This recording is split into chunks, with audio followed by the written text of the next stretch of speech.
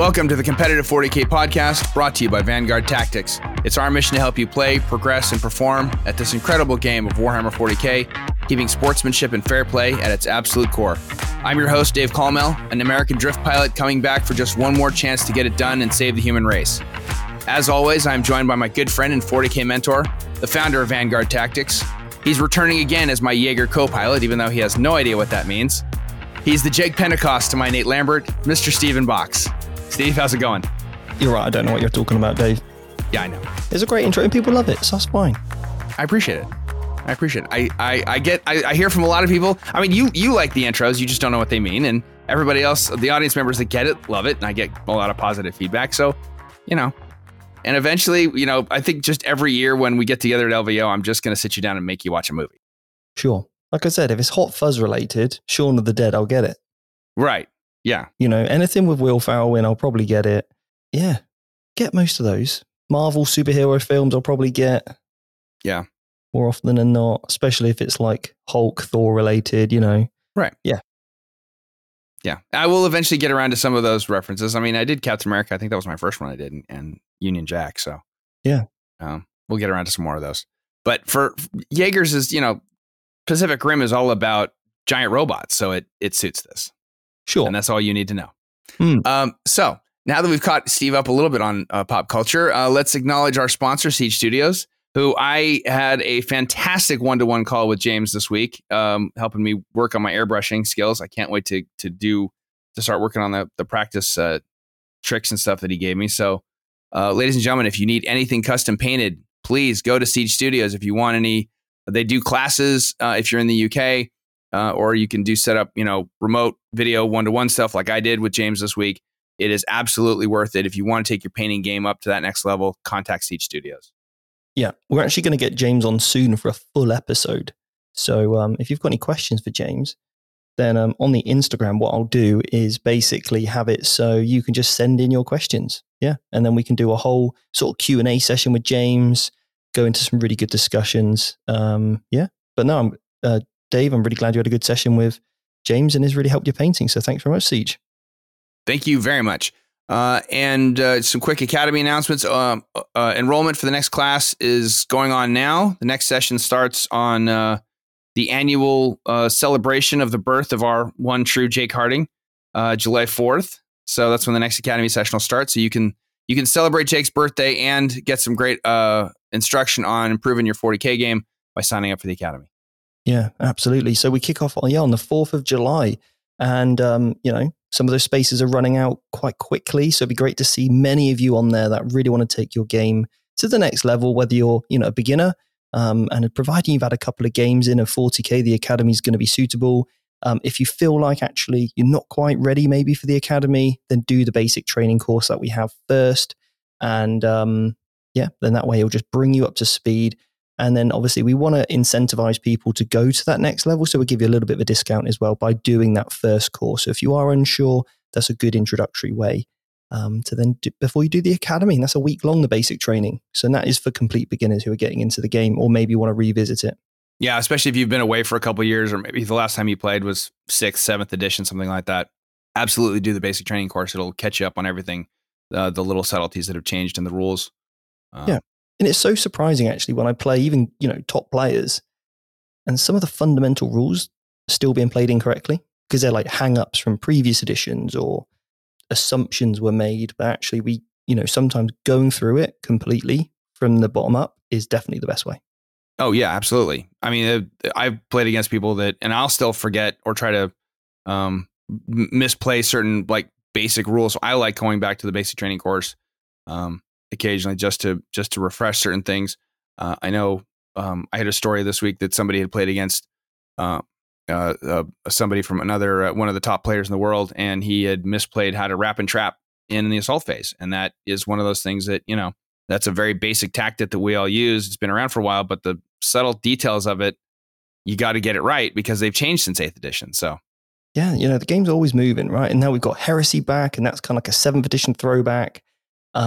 Which in the future we're going to be doing a learn to play Horus Heresy video, and then also a basic training for Horus Heresy. That's going to be super exciting as well. So Very much looking forward to getting stuck in with that. So Dave, what are we talking about on today's show? All right, so today we're going to be talking about Imperial Knights. But before we get to that, ladies and gentlemen, don't forget to like, share, subscribe, leave us a 5-star review, please and thank you. We've been getting, I've been getting a lot of increased comments and people sending me messages on Instagram and Facebook too. I love it. Please do not hesitate. If you have a question, please feel free to hit either of us up. You can find Steve on Instagram at the Vanguard Tactics. I am on Instagram at Infantry Lawyer. And of course, don't forget, as always, to go to www.vanguardtactics.com for more information about the Academy. And don't forget to check out YouTube for all of the live stream games and the other content that Steve and the rest of the UK group have been putting out there. And I do have a rules lawyer question this week before we get on to finally finishing Codex Imperial Knights, which I know I've been promising for the last month. We are going to finally finish doing that today. That's our main subject. But before that, I had a great question for rules lawyer. You can't talk about reviews and then not read one out, Dave. Oh. Do you want me to read one? Yeah, go ahead. Okay, so we've got a couple here. So I got ahead of myself. Huh? I got ahead of myself. You're just so keen, mate, aren't you? This is we've got Do in Need nickname, and they put a 5-star review in, and they put trust. This is church, the emperor protects. I mean, yeah, that's a great one. Simple, to the point, and much appreciated. Love it. And then we've also got another review, because we've actually getting quite a few in now, which is great. Accidental Viking said, a podcast cooler than the other side of the pillow. I love that. And it said, thank you for a cracking listen, learning so much each episode and genuinely enjoying the passion and hard work dedicated to your content. Absolute champions. Thank you so much, Accidental Viking. I've never been cooler than the other side of the pillow, but now I feel like I need a t-shirt with it on. Yeah, absolutely. And Accidental Viking actually had he had a rules lawyer question for us that we just recorded. Mike and I did for the Codex Knights, Chaos Knights, that's going to come out shortly, guys. So Accidental Viking's one of our listeners in Australia. Good dude. He was very nice to me when he messaged me on Instagram. Great guy. If I ever get out to that side of the planet, I'm looking that dude up for a game. Rules lawyer question. We had I got a message on Instagram from Tom Hutchinson. He had a question about the Dark Angels, a librarian Ezekiel's. He's got that aura ability for a +1 attack for core units. And the rule states, the rule states that it doesn't stack with Shock Assault. So obviously, you don't get the extra +1 to attack for Shock Assault, but you just, every combat, whether you charge or not, you get a +1 attack. But his question is, if a Dark Angels unit that's within range of that aura and is core and so is benefiting from it, charges into an enemy unit that has a -1 attack ability, does the Dark Angel unit still get the extra attack? Because is that -1 attack ability taking away -1 attack from both? Does the Dark Angel lose both abilities, or does it shut off one and then the +1 from the other? Does it take away Ezekiel's aura and Shock Assault then kicks in because it's a charge? So let's say you've got, 2 attacks each per model. Let's just take a classic Space Marine Intercessor, okay? Right. You've got 2 attacks basic. You charge in with Shock Assault, you get 3 attacks. Am I right? Right. Okay. Now, if there's an aura, which is -1 attack, that'll be off your characteristic. So what you're getting is 1 attack now, plus Shock Assault for 2 attacks. Got it. So the -1 attack is to the profile, not to any abilities that you may stack on it afterwards. Yeah. So it's not like the +1, -1, +1 hit stack that we have to adjust for if there's multiple bonuses or penalties for hitting or wounding now. If there was an ability which stipulated that you didn't count as charging, so i.e. the Death Guard, that stupid, horrible character that I absolutely hate with all my passion in life, only because my Blood Angel and he just removes my charge bonus. But that being said, because it's being the Foul Blight spawn, right? So yes, within 6 inches, you do not count as charging. So therefore, you do not get the benefit of Shock Assault. Because you do not get the benefit of Shock Assault, you would get the +1 attack from Ezekiel. Right. So the Sanguinor has a similar ability. And there's also another warlord trait in the Space Marine Codex, or a relic or a warlord trait, which also stipulates that they do not work together, and they also do not work with Shock Assault. Yes. Yeah, there is one in the Space Marine Codex, and I can't remember which one it is. But so, Tom, the answer to your question is, sorry, bud. It's a -1 attack, capital A attack. So it means it's coming off your statistics, not the total final tally or whatever. So it's not canceling out an ability. It's not Death Leap or just shutting off one of those abilities and allowing the other one to kick in its place. It's just a -1 to your base attack, and then you get to add in whatever bonuses afterwards. So either way, you're basically just losing both. You're just going to get your base attacks at that point. So anyway, great question. Sorry, we're not giving you the answer probably that you're looking for, but it's a great question. So thank you very much to Tom Hutchinson. And without further ado, we have to finish off Imperial Knights that we left hanging about a month ago. We've got data sheets, stratagems, and then I think you had a couple top combos that you wanted to get into. So you want to do strats first, or you want to hit the data sheets? Let's do the data sheets first, and then we'll work it in that way. Also, like I said, I really apologize that we never got out the guide for beginning with for playing with knights. We've basically done a step-by-step process that we would recommend you go through, just breaking down the codex a little bit simpler.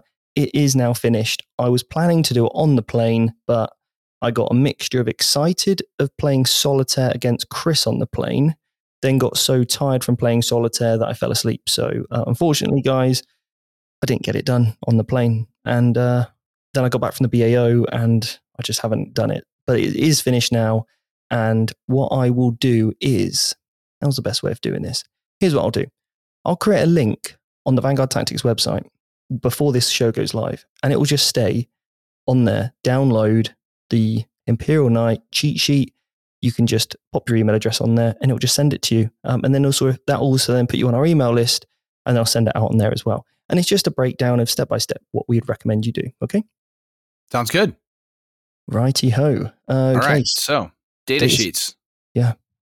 Now, please forgive us. Obviously, I was listening back to the podcast on double speed just so I could just essentially find out what we'd spoke about before and what we hadn't, because I didn't want to miss anything or waste your time by recapping anything in a lot of detail. Okay. Oh, anybody that thinks that you and I have our podcasts detail oriented and ready to go, hours in advance, should not have had anything to do with yours and my text conversation just before we started recording this, while we're scrambling to figure out to remember what we recorded the last time.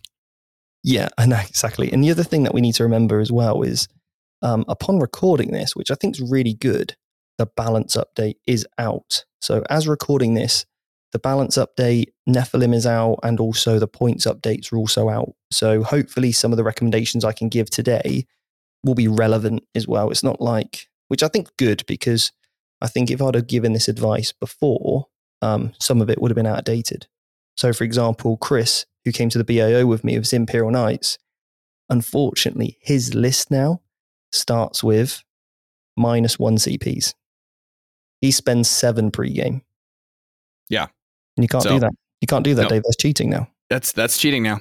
Nephilim rules are applying, but we're going to talk about that in the next episode, because we got so much to cover up. You and I are recording back-to-back double episodes today. So let's get through Imperial Knights, and then we will talk all things Nephilim in the next episode. So y'all can stay tuned for that. Do you remember how, just to quickly recap for you, Dave, do you remember how the codes work? Yes. This is the code chivalric, yeah? So you become, you're dishonored if you have no honor points. Yeah? Yep. You always start the battle with 1. You then become honored between 1 and 4. And then at 5 to 6, you become virtuous. Okay. And then there's 4 oaths. You have to pick 2. Now, one of them that we really want to be looking at here is that second one, which is basically, whilst you're honored at the start of your command phase, the Battleforge CP bonus grants you 1 additional command point. So this means you'll get 2 in your turn and then 1 in your opponent's, because it explicitly says your command phase. So don't get that. Don't try and change the wording there to fit both players' command phases. It's just yours, but it's still very, very strong. So therefore, over the course of the game, a Knights player is going to be gaining 15 CPs. That is ludicrous. Yes. Yeah. And that's the Defend the Realm oath. and that one is and because that's also the one that gives you objective security. Yeah. So that one is now with the new. That's almost an auto take now, which with the new Nephilim changes to CP generation. Like that is definitely a thing that people need to be. If you're an Imperial Knights player, you need to be paying close attention to. While Alpha Strikes are long gone and pregame CP spending is going to be obviously capped, like on Chris's list, you definitely are going to want, if you're only getting 2 CP a turn now, which is nice, starting at 0, having that extra 1 every turn is nice. That is something we need to consider, is that, remember, one of the stratagems later on is called Rotate Iron Shields. It's 2 CPs for a big knight for a 4-up invuln save. Obviously, we're going to need to make sure that you're at least starting with 1 CP, which means you can only spend 5 CPs in that pre-game on warlord traits and relics, because obviously now you need to spend a CP just for what you used to get as your free warlord trait, another CP for your free relic. So make sure you only spend 5, because if you go second, that means the one you had saved will become 2. You can rotate Iron Shields. If you go first, there is a possibility for you to be up to 3 CPs, which is fantastic, obviously, if you've gone for that oath, really. All right? Yeah. So do you remember how Bondsman abilities works with the armigers? Once you're under the effects of a Bondsman ability, you gain the ability of -1 damage. Yeah? Yes. Yep. And also, you can only ever be under the effects of 1 Bondsman ability, and as soon as it's replaced by another one, you lose the first one. And it lasts command phase. All right? Yeah, command phase to command phase. Yeah. So we've got the Armiger Helverin. These are your autocannon based armigers. They're movement 12. They hit both shooting and combat on 3s. They're toughness 7. They are 12 wounds, and they are 4 attacks. Now, obviously, the autocannons is what it's equipped with. It's 2 of them. So you're going to get basically, it's 60-inch range, heavy 4d3 shots. 4d3. So that is an average of how many, Dave? 8. Yeah. 8 shot, strength 7, -2. So additional AP pip on there, and flat damage 3. It's pretty good. Yeah, it's kind of a nice sweet spot being at -2. Even with Armor of Contempt, you're still going to be pushing Space Marines and down to a 4-up save. So not bad. So they used to be -1 AP. Yeah, right. Like all other autocannons. Yeah, so because they're -2 is actually quite nice, because against anything that's not a knight, anything that's not a marine or sister, that AP2 is going to be really, really good. It's going to knock most vehicles onto an invuln if they have one. So that's quite a nice little sweet spot. So I think that's pretty good. Again, nice little gun battery in the backfield, and there's obviously some ways to buff them. Okay, next up, you've got the Armiger Warglaive. This is the one with the thermal spear and the chain glaive. Unfortunately, Imperial Knights aren't quite as cool as the Chaos ones. We don't have fancy claws and little machine guns. So what we've just got is the thermal spear, and you're the same profile of attacks as I mentioned before, but the thermal spear is heavy 2, strength 9, -4, d6 damage with the melter range of being in half. You get +2 to your damage. Then you've got the Reaper Chain Glaive. You've now got a strike or a sweep profile. So you can have either 4 attacks at strength 10, -4, flat 3 damage, or you can have 8 attacks at strength 6, -3, 1 damage. Okay, so you've got the 2 options, which is quite nice. Both of these options can take a melter gun as well. Should point that out. And then the apologies, though, that is actually locked too. If this unit, so this depends again if you're Mechanicus or Imperialis. This is really interesting. So it says if this unit is Questor Mechanicus keyword, any number of the models can have their melter gun replaced with 1 Questor Cognis heavy stubber. And if this unit is the Questor Imperialis keyword, any numbers can have their melter gun replaced with 1 Questor Iron Hail heavy stubber. So there's different types of heavy stubbers depending on whether you're Questor Mechanicus or Imperialis. So just make sure you're aware of that. Okay. Yeah, the Iron Hail is usually the thing that's better against anti-aircraft, and the Cognis has usually got a higher volume of shots, if I remember correctly. Probably something along those past codexes. Yeah, we can take a look at those later. Yeah. I do like the obviously when we had talked about last time, we had established that Questor Mechanicus is a little better for ranged, and Questor Imperialis is better for getting up close in melee. So if you're going to be playing Questor Mechanicus, you want to be looking at those Helverins sitting in the backfield. I did play recently against a game against the Chaos version, and those Helverins with those double autocannons, 2 of them and sitting in the backfield holding an objective, put out a lot of shots. And even if you think -2 AP is nothing you can just ignore it, or it's no big deal. It's when you're taking 16 shots from 2 of them, it's a lot of shots that's coming in at you. That's going to be putting a hurt on. And whereas the Warglaive is going to be better probably if you're leaning towards Questor Imperialis, because it's got that nice Reaper Chain Glaive that's got the strike or the sweep option. So you can do the strength 10 big chop, or you can double your attacks from 4 to 8 and do the strength 6 sweep attack. So yeah. Okay, so the slight difference on the heavy stubbers here. Okay, so they're both the same range, but the Questor Mechanicus one, which is the Cognis one, is Assault 4. Strength 4, no AP, 1 damage. However, the Imperialis one, the Iron Hail, is is heavy 4, strength 4 -1. Okay, so it's a heavy force, but it's a -1 damage. But it's an additional -1 AP. -1 AP, yeah. Okay. Either way, I'm probably not shooting them, and if I got the spare points, I'll probably just take them out gun for 5 points. Yes. Yeah. Anyway, moving on. So. Oh, and we can't forget both of these obviously have ion shields. They have the 5-up invuln against shooting, and they both have the Armiger Squadron rule, which is if you buy multiples in a single squad, you put them down within 6-inch coherency when you first set them up, and then after that, they can all split off into separate little units. Yeah, and remember that you've got OPSEC, and you count as 5 models. Yes. So these are your good run forward real quick and grab objectives. Units. Absolutely. Okay, so your Knight Errants. This is slightly different to obviously the way that the Chaos Knights work.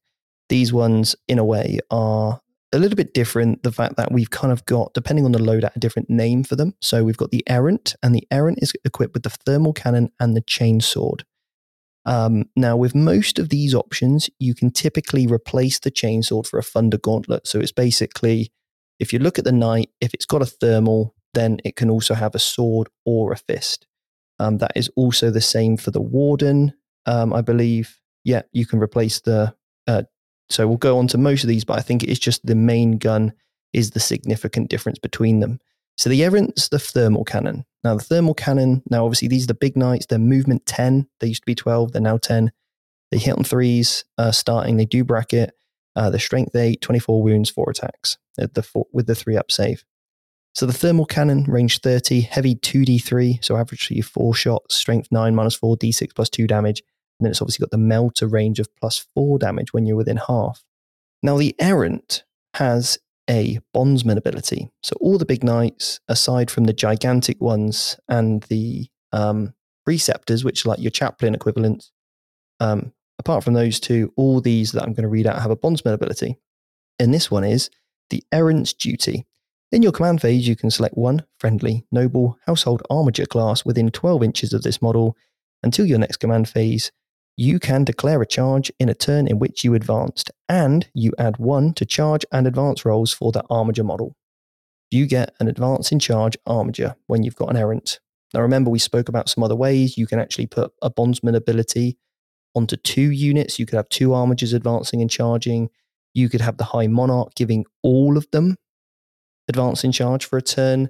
And remember, because you're Imperialis, if you went for that, you get the +1s anyway you get the additional to your advance in charge rolls as well. So again, there's some really nice stacks here. Yeah. And you can also, this is also the one where you can use the, basically their version of a litany to chain the Bondsman ability to one Helverin or to one Armiger to another Armiger. So even if something further at range, yeah. So this is definitely a Bondsman ability that would, again, lean into the melee inclined Questor Imperialis. Because the Imperialis gets +1 to their advance in charge rolls. So now a Knight under this Bondsman ability is getting +2 to their advance rolls, +2 to their charge rolls. And if anybody just heard dogs bark, I apologize. Apparently a deer was in my backyard. So anyway. It's okay, Dave. That's allowed. Okay, so Night Warden is the next one. Now, again, everything that you would expect from the Warden. This one, though, has the Avenger Gatling Cannon, which is 36 range, heavy 12, strength 6, -2 damage. That hasn't really changed since its previous edition. But its bondsman ability is in your command phase. You can select one friendly noble household armiger within 12 until the start of your next command phase, etc., etc. That armiger class model counts as 10 for the purposes of the player who controls that objective. It's okay. Yeah. I don't think it's as crucial as Advance in Charge out of the two. Oh, no. Advance in Charge of the two. Advance in Charge is way more valuable. Yeah. Way more valuable. The Avenger Cannon is nice. It's pretty reliable. And obviously, you can take a nice little relic as well. But I think out of the two so far, we're probably steering towards the Advance in Charge Armiger. Yes. Yeah. The Avenger, I always look at the Avenger cannon and I think, wow, that's a giant gun. That's a huge rotary barreled gun that should be putting out massive amounts of damage. And then you look at the profile and it's, like you said, it is consistent. The nice heavy 12, you're not rolling for a number of shots. Strength 6, AP 2, damage, flat damage 2. It's consistent. It's sort of the nice, not thrilling, but nice. It's nice. It's okay. It's okay. Yeah. It's the firepower equivalent of beige. It's okay, but when you're looking at a knight and you're spending the kind of points on a model you're going to be spending, not to mention the dollars, I don't think I would go for nice. No, you don't want nice. You want wow. When you start to do the math on it, you've got 12 shots, 3 are going to miss because you're hitting on 3s. So that's 9 hits. Yeah. You're wounding most things on the game in 3s. So 6 wounds. 6 wounds, -2. So let's say you're shooting a Marine. Save a third of those. It's -1. So they're on a 4+ save. Yep. So save half of them. So 3 go through. Wow. So that giant Avenger Gatling cannon has on average killed 3 intercessors. Congratulations. And if they're touching cover, then you might have only killed 2, maybe 1. Right. But in Eldar matchups, it's great. It's really good. So it's kind of matchup specific. Okay, Dave. So the Knight Crusader. Knight Crusader. The Crusader is the one with 2 guns. So this one doesn't have a combat weapon. It's just got its stampy feet. And the Titanic feet, the other 2 models do have, but it's slightly changed. It's now just, it used to be like have 1 million attacks with your feet and everyone just fought with their feet. But now it's only 4 attacks and your strength 8, -2 damage. So it's not amazing, but which I think I like because you want to have your feet shouldn't be better than the actual close combat weapon you were taking, right? So I think that's good. Right, yeah. The Knight Crusader, same stat line as what we've seen before. Now, this one has a bondsman ability. Pick an armiger class and improve its ballistic skill by 1. Which is good, especially if you're chaining it together or using some of the other combos to stack things and you're leaning Questor Mechanicus. You could take a couple of those Armiger Helverins and really buff their shooting with their autocannons. Yeah. Yeah. It's a good combo. Hitting on 2's autocannons. Yeah, it's great. Okay. That's quite nice. And then we've got the Gallant. And obviously the Crusader comes with the thermal cannon and the Avenger. And you get the opportunity to swap that for, you can swap the melter gun, the thermal cannon, for a rapid fire battle cannon, which is had a certain improvement, I would say. The battle cannon now is heavy 2d6, strength 8, -2, flat 3 damage. It used to be only D3 damage, so it's had a, flat 3 damage is really good for that. Yeah. And it's got blast. So yeah, if you're running into something that's more horde inclined, yeah. Okay. It's not bad, right? Not bad. Okay, so the Knight Gallant now. The Knight Gallant is the one with 2 combat weapons. So the Gallant's profile is slightly different. He moves 12 inches rather than 10, so he's a little bit quicker. And his weapon skill is 2+, so he hits in combat on 2s. And he gets an additional attack, so he gets 5 attacks.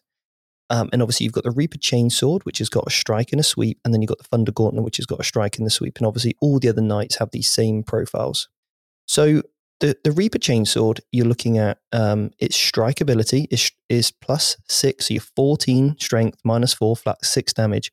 Or the sweep is, and that's with 5 attacks, or you can sweep it for 15 attacks because you roll 3 hit rolls, and that's strength 8, -3, 2 damage, which is really good, and obviously hitting on 2s. The Gauntlet, however, is strength 16 with the strikes. That's 5 attacks at strength 16 minus 3, 8 damage. Or the sweep is 10 attacks plus 2 strength, which is strength 10 minus 2 flat 3 damage. So you've really got some nice opportunities there to look at the amount of wounds your opponent has or the amount of models and select the right combat weapon for you to make sure it's the most efficient. So I really like this. His bondsman ability, I think, is also really, really good. Improve the weapon skill characteristic by 1. So we saw the Crusader give you +1 ballistic skill. This one gives you +1 weapon skill. Yeah, I like this one because I like the idea of, if you're gonna go knights, I like knights always evoke the idea of a joust. Even LVO even does the joust every year. So I like the idea of having the knight and his couple of squires there all charging into combat and just laying waste. And I like the flexibility, like you said, of you can really tailor which attack you want because you get both close combat weapons. You can tailor which weapon you're going to use and which version of each weapon you're going to use. You got 4 different weapon profiles you can pick to tailor to whatever you're fighting against that turn. So I like it. This is probably one of my top 2 favorite models in this codex. Mate, I know, mate, me too. And also, I think the Gauntlet used to be -1 to hit, but now it's no longer. So here's a couple of things I want to talk about just at this point. Remember, there's a fight on death stratagem. We haven't covered that yet. So when I'm saying remember, I'm just saying that to myself because I haven't told you yet. Okay, so the reason why I bring this up is because you bracket a normal knight brackets from 3s to 4s to 5s. So normally when you play against a knight player, as soon as you put them on 6 wounds remaining, they're hitting you on 5s, which is pretty terrible in combat. You've actually kind of nullified all of their combat effectiveness. Yes, you've just turned the knights into Tau. Yeah. And we know how good they are in combat. So the Gallant, however, hits on 4s, okay, which is good. But you can take the Oath to get +1 to hit. So then you're hitting on 3s with your knight, even on your bottom bracket. So you're maximizing your efficiency, but that does mean you have to go for the +1 to hit in combat, which I would definitely recommend you go for in terms of your chivalric codes. And then when you put that on your armigers, again, rather than them being bracketed and only hitting on 5s with their, sweep or strikes, they're now hitting on, because they get +1 weapon skill, which puts them hitting on 4s. Then they get +1 to hit, puts them back on 3s, because it's not a +1 to hit. It's an actual, this bondsman ability is a characteristic change rather than a +1 to hit. So it means your armigers, even when they're completely bottom bracketed, they're still hitting on 3s. And even if they're in that mid bracket, they're still hitting on 2s, which is incredible. So I think if you're taking Warglaives with the thermal spears, definitely consider taking a Gallant. Yeah. Yes, absolutely. Absolutely. Okay. All right. The Paladin. The Paladin's got the one with the rapid fire battle cannon and then a combat weapon. So similar stat line we saw before from the other knights with a gun and a weapon. In your command phase, you can select one friendly noble household armiger class within 12 until the start of your next command phase. Each time your armiger makes an attack, re-roll a hit roll and a wound roll of 1. Which is good. Which is great when you're looking at on an armiger with the Helverin, because you're getting lots of the shots. That's the one you want to put that on. Yeah. Yeah. And the other thing I think, because I've heard and I've read online and I've heard and talking to a couple of people who are knight players that they kind of shine on the battle cannon as being less desirable than certainly the thermal spear or some of the other ranged weapons. The good thing about the rapid fire battle cannon is it's got double the range of at least the other 2 ranged weapons we've talked about so far. This is a 72-inch weapon. So if you're playing Games Workshop terrain, some of their terrain layouts that have some usually longer lanes of fire, you can park this guy to cover that lane of fire, and he is heavy 2d6 shots, 72-inch range. He's going to put a hurt on stuff from across the table. Unlike the Melt-a-Spear, which was 36, and the Reaper Cannon, or that was 30, and the Reaper Cannon, the Avenger Gatling Cannon that's 36, and the Thermal Spear that's 30. So having that extra range is not something to ignore when you're considering how you're putting your list together. No. I mean, I think it's good. And remember, there's a Mechanicus one, which allows you to put your, a Mechanicus upgrade called the Princeps, which allows you to put your Bondsman ability on another big knight. So imagine if this guy, okay, is your Princept, and then you can pick one of your big knights to have reroll hits of 1 and reroll wounds of 1. That's pretty good. It's really good. That's pretty strong, I think. Definitely.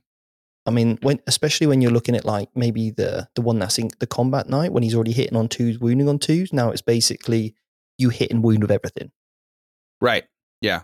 And also it does specifically say, it just says each time an archer class model makes an attack. So that bondsman ability applies to shooting and to melee. Yeah. So you if you're putting that on, say, the armiger, the warglaive, you're going to be able to use that twice as much. You're going to benefit from it in the shooting phase and the combat phase. I would definitely take a paladin, make him my Princept and go Mechanicus, and then just go, hey, Mr. Crusader, reroll hits in 1s for the turn. You're like, cool, sounds good to me. I'll take some rerolls. Absolutely. Yeah. Okay, then we've got, so that's him. That's him done. Then we're on to the Castellan. We've got the Castellan and the Valiant. They've got no bondsman ability. They are just your big old, shooting, loads of guns, no combat. They only move 28 wounds. You got the plasma. So this is the Castellan. You got the plasma disseminator. There's 2 different types of weapons you can pick from in terms of your profiles. Both 48-inch range, both heavy 2d6. One strength 8, one strength 9, one strength 4. Well, they're both AP -4. One's damage 2, and then one is damage 3. But on the 3 damage one, each time you make a hit roll of 1, you suffer 2 mortal wounds. Not brilliant. It's quite a risk there. Now, then you've got the Shield Breaker missile. That's just 1 shot, strength 10, -4, d6 damage. And it can only shoot those once, basically. But invulnerable saves can't be made against it, which is quite nice. You've got some twin melter cannons on there. You've got twin siege breaker cannons you could take instead, or. You've then got the Volcalo Lance, which is his other big weapon. It's range 80, just in case you needed more than 72. You've got 80. You've got heavy D3, strength 16, -5, D6 +8 damage, and that is blast. So I think the Castellan, it could be quite good for an apocalypse style game, like those big 3,000 point games. I think it could be good. There's certainly some combos where you can start layering in loads of mortal wounds with some of this stuff, but I think taking one of these guys will really impact the rest of your list in terms of how many models you can actually get on the ground, because they are quite expensive. They're very expensive. But 2 things to note. One, I think the Volcano Lance, the 80-inch, that is primed for if you're going to park this guy in one corner, and on the opposite corner, your opponent brings a harpy, and you want to shoot it down. The Volcano Lance is heavy D3. Okay, so you're averaging 2 shots, but it's strength 16, AP -5, and it is a D6 +8 damage. So you are going to shoot that harpy down. If they go, oh, -1 damage, you're like, cool. That's great. Here's the other D6 +7. Yeah. So that there is some very limited play for that, but it's a great profile. I like the Volcano Lance a lot. The twin siege breaker cannon, the other thing that comes standard, it's kind of weak sauce. Heavy 2d3 shots, 36-inch range, strength 7, AP -1, damage 2. That's chump change. You're gonna have Space Marines laughing at that thing. So I would definitely upgrade that. Yeah. The other thing I wanted to mention is this is the first of the 2 Dominus class knights, and that those matter because a lot of the stratagems, a lot of the abilities in the book say they specifically refer to Quester class models, and there's these 2 models are the ones that they're not Armiger class, they're not Questoris class, they are Dominus class, so they are eliminated from benefiting from certain abilities and certain strats. Yeah, you can't upgrade them, stuff like that, and obviously they don't have the bondsman ability. They're just big old damage dealers, aren't they, really?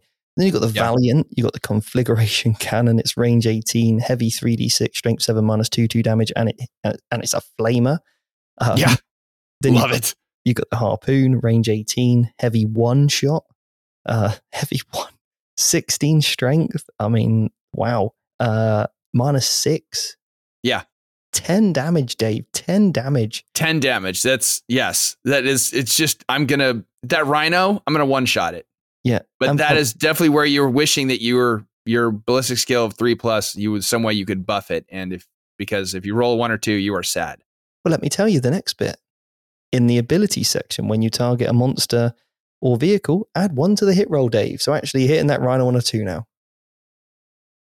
That was the wrong time for you to eat something. And then each time an attack made with this weapon is allocated to a model, the model suffers 3 mortal wounds in addition to normal damage. Which basically takes 13 damage. It's quite good. It's got Melter Guns, Twin Shield Breaker, Titanic Feet as well. So anyway, that is that. And then we're on to the Preceptor. Okay, so the Preceptor. This is your Chaplain Knight.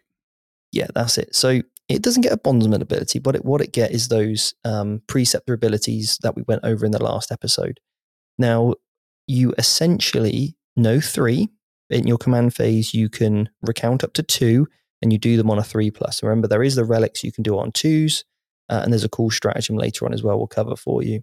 So the Preceptor, same stat line as all the others, movement 10, weapon skill, ballistic skill 3, strength 8, toughness 8, 24 wounds, 4 attacks, 3 up save. It's got the Las Impulsor, it's his main weapon. You've got 2 profiles, 36-inch range or 24-inch range. The first one is heavy 2d6, strength 6, -2 damage. So basically it could be a little bit like the Avenger Cannon, but you have to roll double boxcars in order to get the 12 shots. So you're probably averaging 7 shots on that one. And then the high intensity one, which is 24 range, is heavy d6, so 3 shots on average. Strength 12 -4, flat 4 damage, and these are both blast, which is quite good. Then you've got the Preceptor multi-laser. It's basically just a souped up heavy stubber with 4 shots at strength 6, no AP, and it's got the Reaper Chainsword, or it can obviously take the Gauntlet. And as we mentioned earlier, it's got those teachings that you can use. Now, the last model in the book is Canis Rex. This is your special character. You can only take one of them, obviously, because it's a named character. And this is a really cool thing where when it dies, the little man inside jumps out and runs around. Huh. It's actually quite useful. So Dave, Canis Rex, he's a little bit different. First off, he's got 2 up weapons and ballistic skill. Yeah, so he hits more efficiently. He's also got 5 attacks rather than 4. His Las Impulsor is the same, like his weapon is the same. And you get Freedom's Hand, which is basically a slightly different Thunder Gauntlet, which does mortal wounds, which is quite nice as well. So where every time you roll a 6, it does D3 mortal wounds when you strike, or you do 1 mortal wound when you use just the sweep profile. So that's quite good, I think, with him. Yeah. Like I said, when Canis Rex is destroyed, Sir Hector jumps out and he's got a little pistol we can run around with. But, he could just sit on an objective for you in the backfield. Now, the good thing about this one is he gets an inbuilt ability where he gets, against non-Imperium units, he gets exploding 6s. And once per battle round, you can reroll 1 hit, 1 wound, charge roll, or saving throw made for Canis Rex, which is quite good. So it's kind of like he's already got an inbuilt Warlord trait and an inbuilt relic, because his fist is better than a normal fist. He's got a better profile, and he can recite up to 2 teachings as well. And on a 3+, they go off. So again, I think Canis Rex now, especially with the new, CPs and things, he really is a nice addition to most lists because he's kind of getting a free Warlord trait and a free relic. Yes. Yeah. He's somebody that you're going to get some nice extra abilities, and you're not having to spend that pregame CP for any of them, or for his Freedom's Hand, improved Gauntlet, etc. So. Yeah, absolutely. So I think it's a really good extra. And I think for his points, he's probably worth, if you were thinking of taking a Preceptor, I'd probably just take him unless you wanted to take one of the upgrades. Because obviously, because he's a named character, you can't upgrade him with stuff. Okay. He also will not get your house. Okay. And he is Questor Imperialis, but he is a free blade. So that does give him some, flexibility because he's an agent of the Imperium. All right. Now, because he's a free blade, even though he's a named character, can can other armies soup him in? That's a good question, actually. If he's free Because played, it seems like he should be. we'd have to look at the wording on that. Yeah. I'll tell you what, we can do that next episode when we look at the balance update. Yep, let's do that. Well, that'll be our follow-up.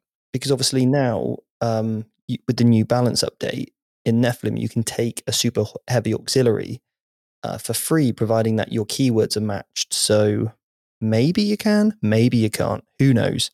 But his points difference between the two is Candace Rex is 440 points. A regular preceptor is 420. So I think it's quite good. For 20 points extra, free ward or trait, free relic, quite good. I think it's a good little platform. Yep. All right, strats. And this takes us back to anybody following at home. This brings us back to page 80. We're going a little backwards, but the first one I like, and this is where I wanted to make sure that everybody understood that, where the Dominus class wasn't, because this is one of the ones that says it applies to Armiger class models or Questoris class models, and then it says or otherwise. So this is called calculated targeting.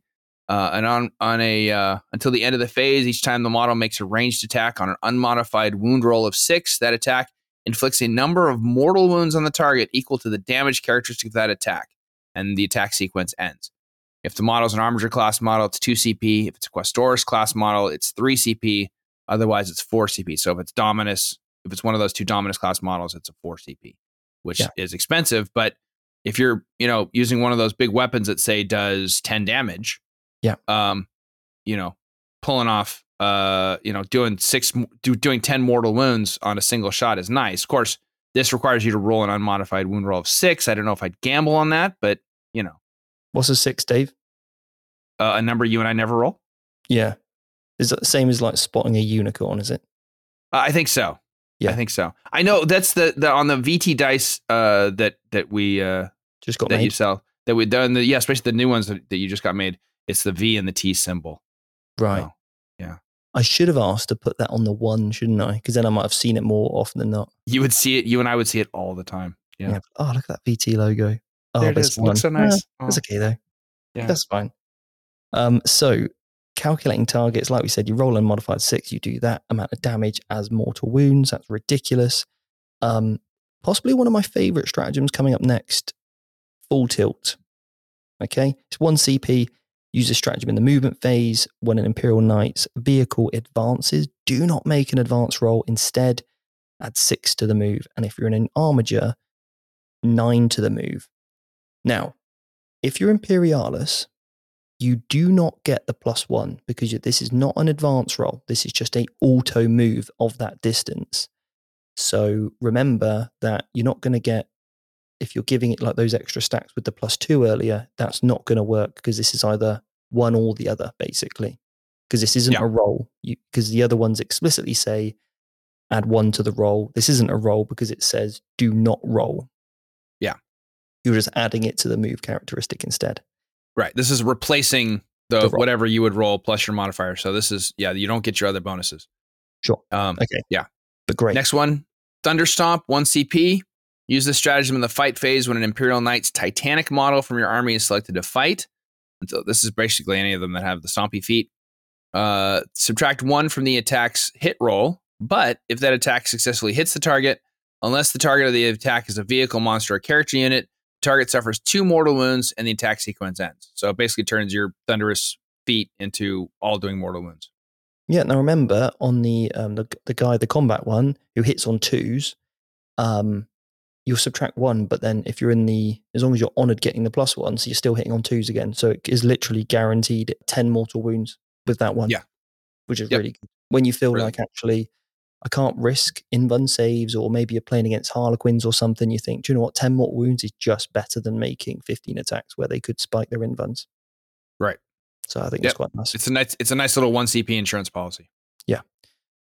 Impetuous Glory, 1 CP. Basically, when you fight, make a melee attack, unmodified 6, scores an additional hit. So exploding 6s in combat on an Armiger class. It's okay.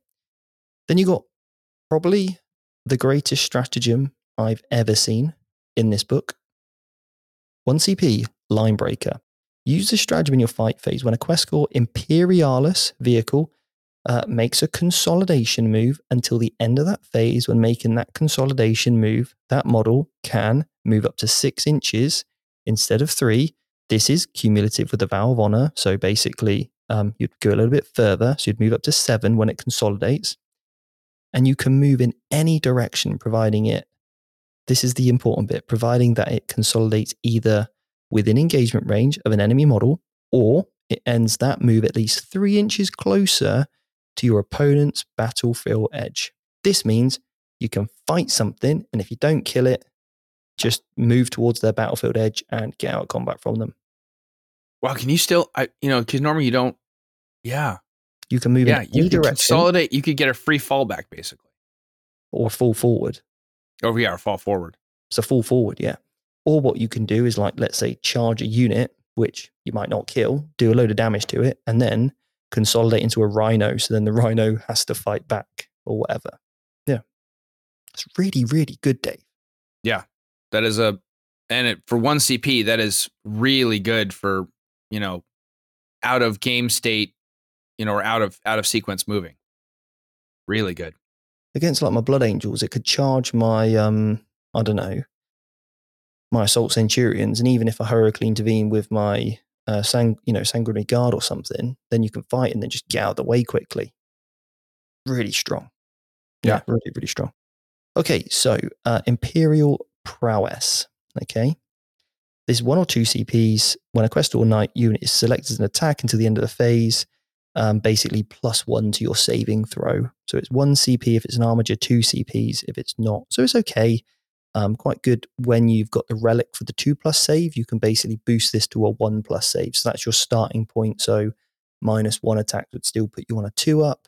-2 you'd still be on a 3-up save in combat, because it's a nice way to boost yourself in combat, combining with the relic for the 2+ armor save. So that's a nice little stack combination there.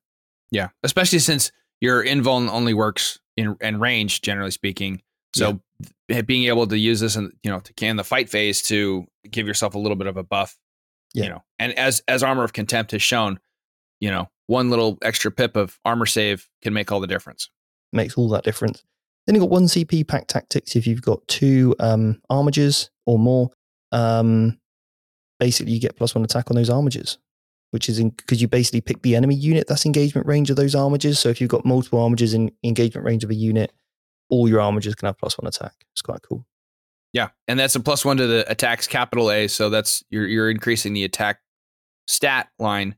So then if you're getting the sweep attacks with the chain Reaper chain glaives on the war glaives, you're doubling up to 10 now. So you can use a nice little, if you put that on the right couple of models, you could really get some extra mileage out of that strat. Yeah. And then you've got 1 CP Pains of the Old Knight. Use this stratagem in the fight phase. Basically, when you're fighting against chaos, you can re-roll a rune roll of 1. So basically, you can have a lieutenant knight for the turn, whilst you're obviously it's only to its own model, but against chaos, which might become a lot more popular as Chaos Space Marines are about to drop. Yes. Skyfire protocols, basically shoot against aircrafts with your armigers. You get +1 to your hit rolling shooting, which is okay. Not amazing. 1 CP, thin their ranks. Use a stratagem. Select up to 3 armiger models until the end of the phase. Each time a model makes a ranged attack, and modified hit roll of 6 automatically wounds the target. This is really good with your Helverins that are strength 7. If you've got to take down a toughness 8 model, you can go Helverin that are all strength 7. And then obviously all their 6s will automatically wound, because normally you'd be wounding on 5s. And obviously it just gives you a chance with the hit roll to get some wounds through as well. I do quite like that. Yeah. Because you're looking at 24 shots then. That should average a 4, rolling 4 6s. And then that's 4 wounds that go into the pile before you actually get to the wound roll. So that's quite good. Mm-hmm. Yeah, for sure. Especially with loads of T8 nid monsters running around. Yes, absolutely. So, Trophy Calm. Claim. Yeah, I can't read. That one. Trophy Claim. 1 CP. Basically, kill a Titanic unit and gain an attack. And then also you gain an honor point and some other stuff like that. You can basically, until you are determined which, you can essentially have, you always counts as virtuous as well. So if it's very, very situational, but could be quite clutch in certain situations if you kill a Titanic unit. Yeah. Just, especially if you just want that extra honor point, I guess, and you're trying to push for the virtuous ability or something. Yeah, could be right. Okay, this is quite good for Mechanicus. It's the only way of getting this. 1 CP, 5+ feel no pain against mortal wounds. It's quite useful. I accidentally used this in a battle report when I was Imperialis because I just thought it was any unit, not Quest or Mechanicus. So do make sure this is only Mechanicus that are using this 5-up feel no pain strat against mortals. Then you've got Crushed, basically with the Freedom Hand or Thunderstruck Gauntlet. It's 1 CP, and before any saving throws are attacked, both players roll off, and if the strength for the Imperial Knights is greater, then you add 1 to the roll. Basically, if I win, you can't take invulnerable saves. If I lose the roll off, then your damage, it becomes damage 0. So let's say I'm fighting a Harlequin solitaire or something who's got a 3-up invuln. We both roll a dice, Dave. I'm a knight. I'm stronger. I roll a dice. Let's say I roll a 3. I'm stronger, becomes a 4. If you roll a 4, 5, or a 6, nothing happens. Whereas if you roll a 1, 2, or a 3, which is lower than my roll of a 4, you don't get your invuln and you'll just take all that damage for that 1 attack. That sounds great, but I don't like that gamble. No, I'm not a gambler either, Dave. I wouldn't do it. Nope. No. I'll keep my CP, thanks. Yeah. I go to Vegas to play 40K, not the gamble. Yeah, exactly. Now, Machine Spirit Resurgent. In your command phase, select a quest or Mechanicus until the start of the thing. You consider to have 4 wounds remaining. Okay. Armature class, it's 1 CP, otherwise it's 2. Okay. That's all right. Now, this will actually work, remember, on your big ones, because it just says armature or other. Okay. It's 1 or 2. Then, that stratagem I said, remember, you've got to fight on death. Here it is. This is what you've got to remember forward to, Dave, if you can go back in time. Right.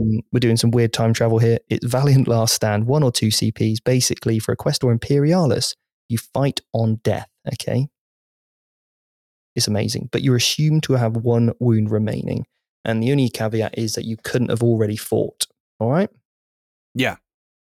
So maybe a turn 3, turn 4 strat that you're going to use once per game because your big knight's about to go down. And well, if he goes down and he hasn't fought yet, then you spend those 2 CPs, and because he's the big one with the combat weapons who's hitting on 4s on a 1, and you're getting +1 to hit, you're still hitting on 3s, which is why I quite like that combo earlier I mentioned. So yes. Yep.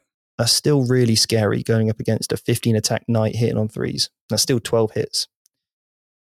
Then this is the worst stratagem that I hate so much. Noble sacrifice. There's nothing noble about this for a start. Yes. Honestly. Ugh. Yeah. This stratagem. 1 to 3 CPs. Use this stratagem when Imperial Knight vehicle from your army is destroyed. Do not see if that model explodes. It automatically does so. What's that about? Yeah. The very first time I ever played against a knight, I played, he's actually, I barely knew him at the time. I just met him at this tournament. He's actually a good friend of mine now, a guy named Dan Hesters. He's a great player. Did he use this? He used the chaos version of it. I would not have been his friend. We get along really well, but he auto exploded a chaos knight, one of the big ones, in my lines against this was like the second or third time I took my Imperial Fist to a RTT. I got wrecked. I don't like this. I agree with you. There's nothing noble about it. It's, I'm going to die anyway. Screw it. I'll just overcharge my engines no. It just, I don't like it because I play combat armies and it just ruins combat armies. Yeah. It's like, I shouldn't be, because I had to work so hard to get my combat unit in combat with you, and then I had to work real hard to kill you in combat, which probably wasn't easy. Oh, and look, now I die too. This isn't fun. Anyway. Yeah. It's kind of a feels bad that costs, Very powerful stratagem though. And luckily, the only saving grace to it is that you can only use this stratagem once. Thank goodness it says that. Yeah. Yeah. If you could chain reaction all of your models on the table in multiple times. That would be so broken and so annoying. Yeah. Anyway, jokes aside. Yeah. Obviously, we know it's there. Okay. So just plan for it, guys. If you are playing a combat army, just plan for it. Recount the virtues. Okay. Use the stratagem at the start of any of your phases. Then basically select one mentor that hasn't recounted a teaching that it doesn't need to roll. It just automatically goes off and it takes effect into your next command phase. Okay. So it's really good. So if you needed an ability to go off in your shooting phase, for example, or after you've moved to a different position because your command phase wasn't set up correctly, it's a really good get out of jail free card and you don't need to worry about rolling. So I like that one. 1 CP, Survivors of the Strife, transhuman on an armature. So you can't wound it on a 1 to 3. Then you've got a 1 CP, have an extra relic, and then have a 1 CP warlord trait, like we've seen in all the other codexes, and then another 1 CP, your warlord. So obviously this is a little bit different because use a stratagem after nominating an Imperial Knights character to be your warlord. Technically now, you don't have to, with the new balance update, make your warlord have a warlord trait. Right. But this says you can generate 1 additional warlord trait for them. So therefore, if you wanted to use the revered paragon stratagem, when you nominate your warlord, you'd also have to spend the first CP to give it a warlord trait, and then this one gives you an additional one. Because you can't generate an additional warlord trait for them if they didn't have a 1 to begin with, because it's not additional, is it? Right. Yeah. It's just give it a warlord trait. Yeah. So it's basically the way to have 2 warlord traits on a knight. And there's a really cool combo with that. So exacting charge, I do like this one. It's 1 or 2 CPs. Basically on the charge, for each unmodified roll of a 6, you suffer 2 mortal wounds. Okay. So your knight charges in, your Imperial Knight vehicle charges in. Once you've finished it, you roll 4 dice if you're a regular one, and if you're a big boy, then if you're Titanic, basically you roll 6d6, and for each 6, it's just 2 mortal wounds. It's okay. Could be getting you out of a pinch now and again, certainly against armies like Harlequins or Incubi or whatever. You don't really want to risk them fighting. You can kill them on the charge. Yeah. Or against something which can only take a number of wounds per phase. Again, that could be really useful. Yeah. Oh, or if there'd be a decent combo here if this is in your charge phase. Never mind. I was thinking it was whatever. Disregard. No. So you Delete. could charge. You could shoot Gazgul, take some wounds off him, go in, roll a couple of 6s, do some more wounds, then punch him, and he's dead. Yeah. Quite good. A Squire's Duty, 2 CPs. You can shoot and charge in a turn you fell back with an armature. It's all right. Yeah. Then we got flanking maneuvers. 1 CP. Use this stratagem at the end of your movement phase. Select 2 armatures from your army that are more than. Select up to 2. That's up to 2. Doesn't have to be 2. That are more than 6 inches away from enemy models and within 6 of the battlefield edge. Basically, they can come off and back on next turn from strategic reserves. Then we got Storm Strides. This is Imperial Titanic model. Makes a normal move or advanced move. Select one enemy model it moved over. And depending on how many models it has, etc., you suffer a number of mortal wounds based on the dice roll required. So again, when you're moving over for Imperialis Titanic models, you could also do some damage there. It's almost like a bombing run for some of the bomber aircraft. You move across a unit, then pick a unit that you moved across, and you drop a couple mortal wounds. Yeah. You're kicking them as you walk over them, I guess. Yeah. Defiant Fury. When you're use a strategy when Imperial Knight character unit from your army is destroyed, select 1 friendly noble armature. Until the end of that phase, the armature can shoot as if it was your shooting phase, can only target the enemy unit, basically, that killed the character. Until the end of the battle, each time an armature class makes an attack against that enemy unit, you can reroll the hit roll. So if you kill my character for 2 CPs, I reroll hits against you. Yeah. But it's only select 1 friendly household armature, so I don't know how powerful that really is. Yeah. Point blank barrage. Imperial Knights, when you're selected to shoot, you can make attacks with blast weapons with engagement range of it. However, when you do make a attack with a blast weapon on a modified 1, the model suffers 1 mortal wound. So basically, you can shoot into combat with blast, but any ones are going to give you a mortal wound to yourself. Yeah, and there's no cap on that. So for each unmodified hit roll of 1. So if you really honk your dice rolls, you could Do some cripple damage. yourself. Yeah. So. Chain sweep. But remember, obviously, some of those big guns, like the Paladin, has got the blast, and you can shoot into combat, but not with blast. So, Right. yeah, it might be all right. Yeah, no, it's a valid trade off, especially if you want to make sure that you, like if you've got the double gun, like a double gun weapon or knight that doesn't have anything other than maybe big feet, or it's really getting swamped with enemy models. You really want to pop off a bunch of guys. It's worth it. It's a little bit of a risk. Yeah. So next up is chain sweep. I really like this one, especially. I like this one a lot, especially on our knight with the two combat melee weapons. Yeah. Yeah. What's he called? I can't remember his The name. knight errant. Gallant. Use this strategy in the fight phase when Imperial Knight from your army is equipped with a Reaper Chainsword or Reaper Chain Glaive, or a relic that replaces such a weapon, is selected to fight until the end of that phase. Each time a model makes an attack roll, you can never re-roll the hit roll, but if the attack is using the sweep profile of a Reaper Chain Glaive, but if that attack is using the sweep or Reaper Chain Glaive, whatever, make an additional hit roll, okay? So that means, because you get 5 attacks, you then roll 5 extra dice because you get a hit roll for each of your additional attacks. Yeah. Each time that mono makes an attack, make an additional roll. So you're doubling your attack rolls further if you're doing it with your sweep. So your 5 attacks becomes 10, becomes 20. No, 5 attacks with the sword is 15 attacks. So it becomes 20 attacks. Yeah, with the big one. Right. Yeah. You are correct if it was an armature. Yeah. Rotate Iron Shields, 1 or 2 CPs, basically have a 4-up invuln save against ranged attacks. It's 1 if it's an armature, 2 if it's a big knight.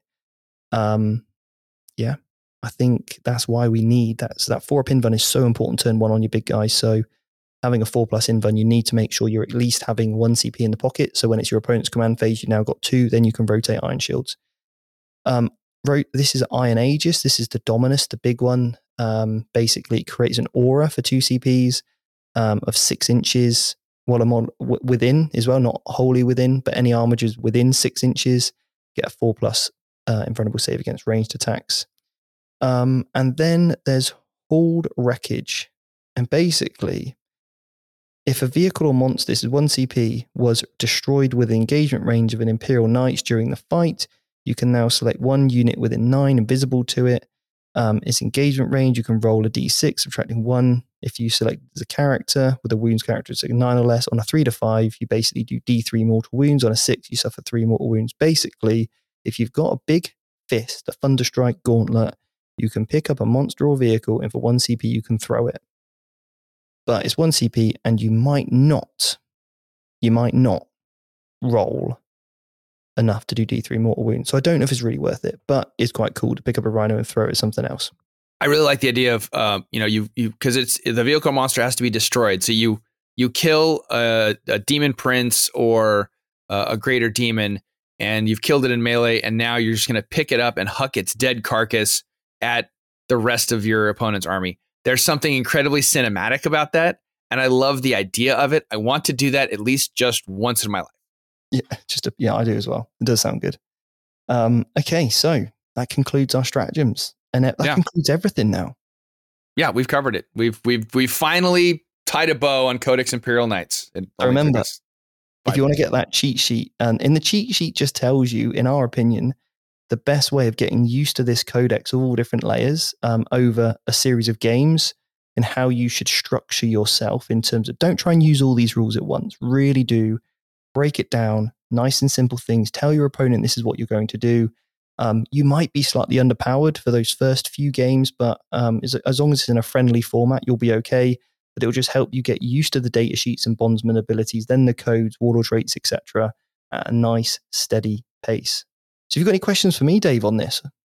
No, I don't think so. This is absolutely a codex. There is a little bit of complexity, but nothing too crazy. I agree entirely with what you said of start slow, get a couple of the models, maybe do a 500 or 1,000 point match, get comfortable with the rules, get comfortable with the strats that you like, really figure out first off, are you going to play Questor Mechanicus? Are you going to play Questor Imperialis? Like figure that decision out first And then that's going to help you sort of guide all of your other decisions as you develop into playing an Imperial Knights player. And if you're going against this codex, make sure you ask your opponent when you walk up to the table, oh, cool, nice models. Your army looks great. Are you playing Mechanicus or Imperialis? So you kind of get an idea of which way they're going to be leaning. Yeah, I think, and this is a really good subject actually, is some of the questions you should be asking your opponent is, hey, beautiful knights, because they might all be different colors. The best thing to go through with a knight player is, are you Imperialis or Mechanicus? What is your house? And then what is your house bullet points that you get? What is your warlord trait and relic and stratagem? Just remind me of those, please. And that way you're fully up to brief of everything that household gets. You don't need to worry about the rest. And then it's really important then to understand which model is a character, what warlord trait and relic they have. If they haven't brought you any distinguishable way of understanding what's on what, ask them to get some post-it notes or a piece of paper and get them near the models. I think it's just, I've had too many games in the past where, oh, this is actually the knight with the 4-up invan. Is it though? Because before it was that one. Yeah. So, again, if they're painted really distinctly, it's a little bit easier potentially, as long as there's a clear, and obviously you've got monarchs and upgrades and all the other paid for stuff.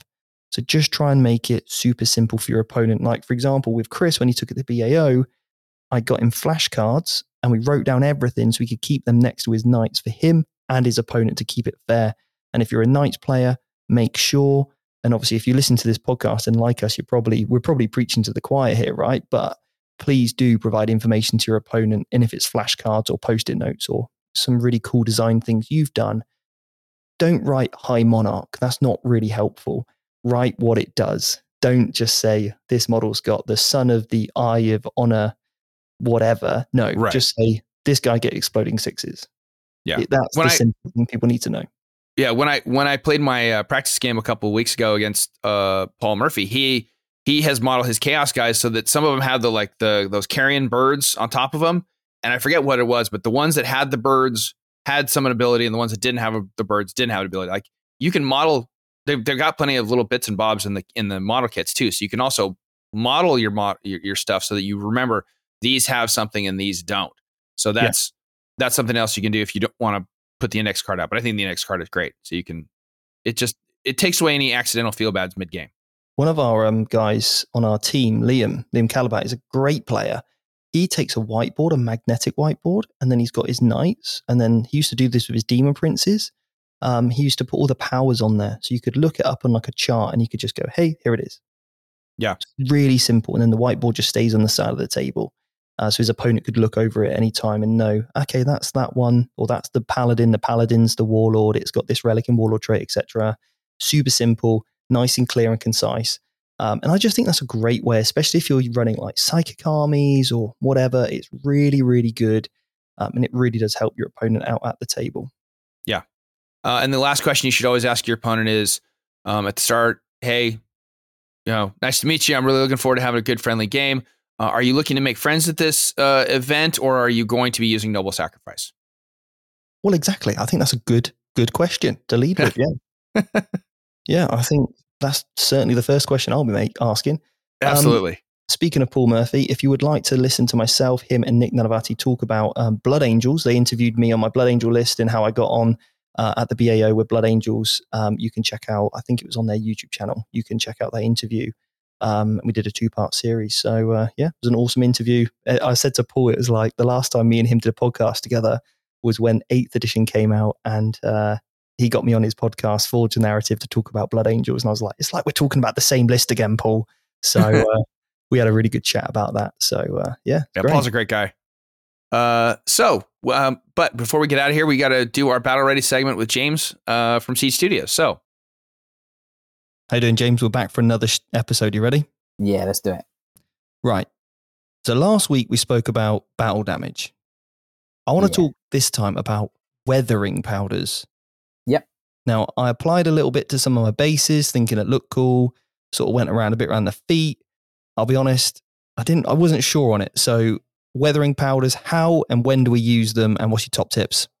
So weathering powders are really good. I think they're very much use them if you want to use them, if you like the look of them and all of that.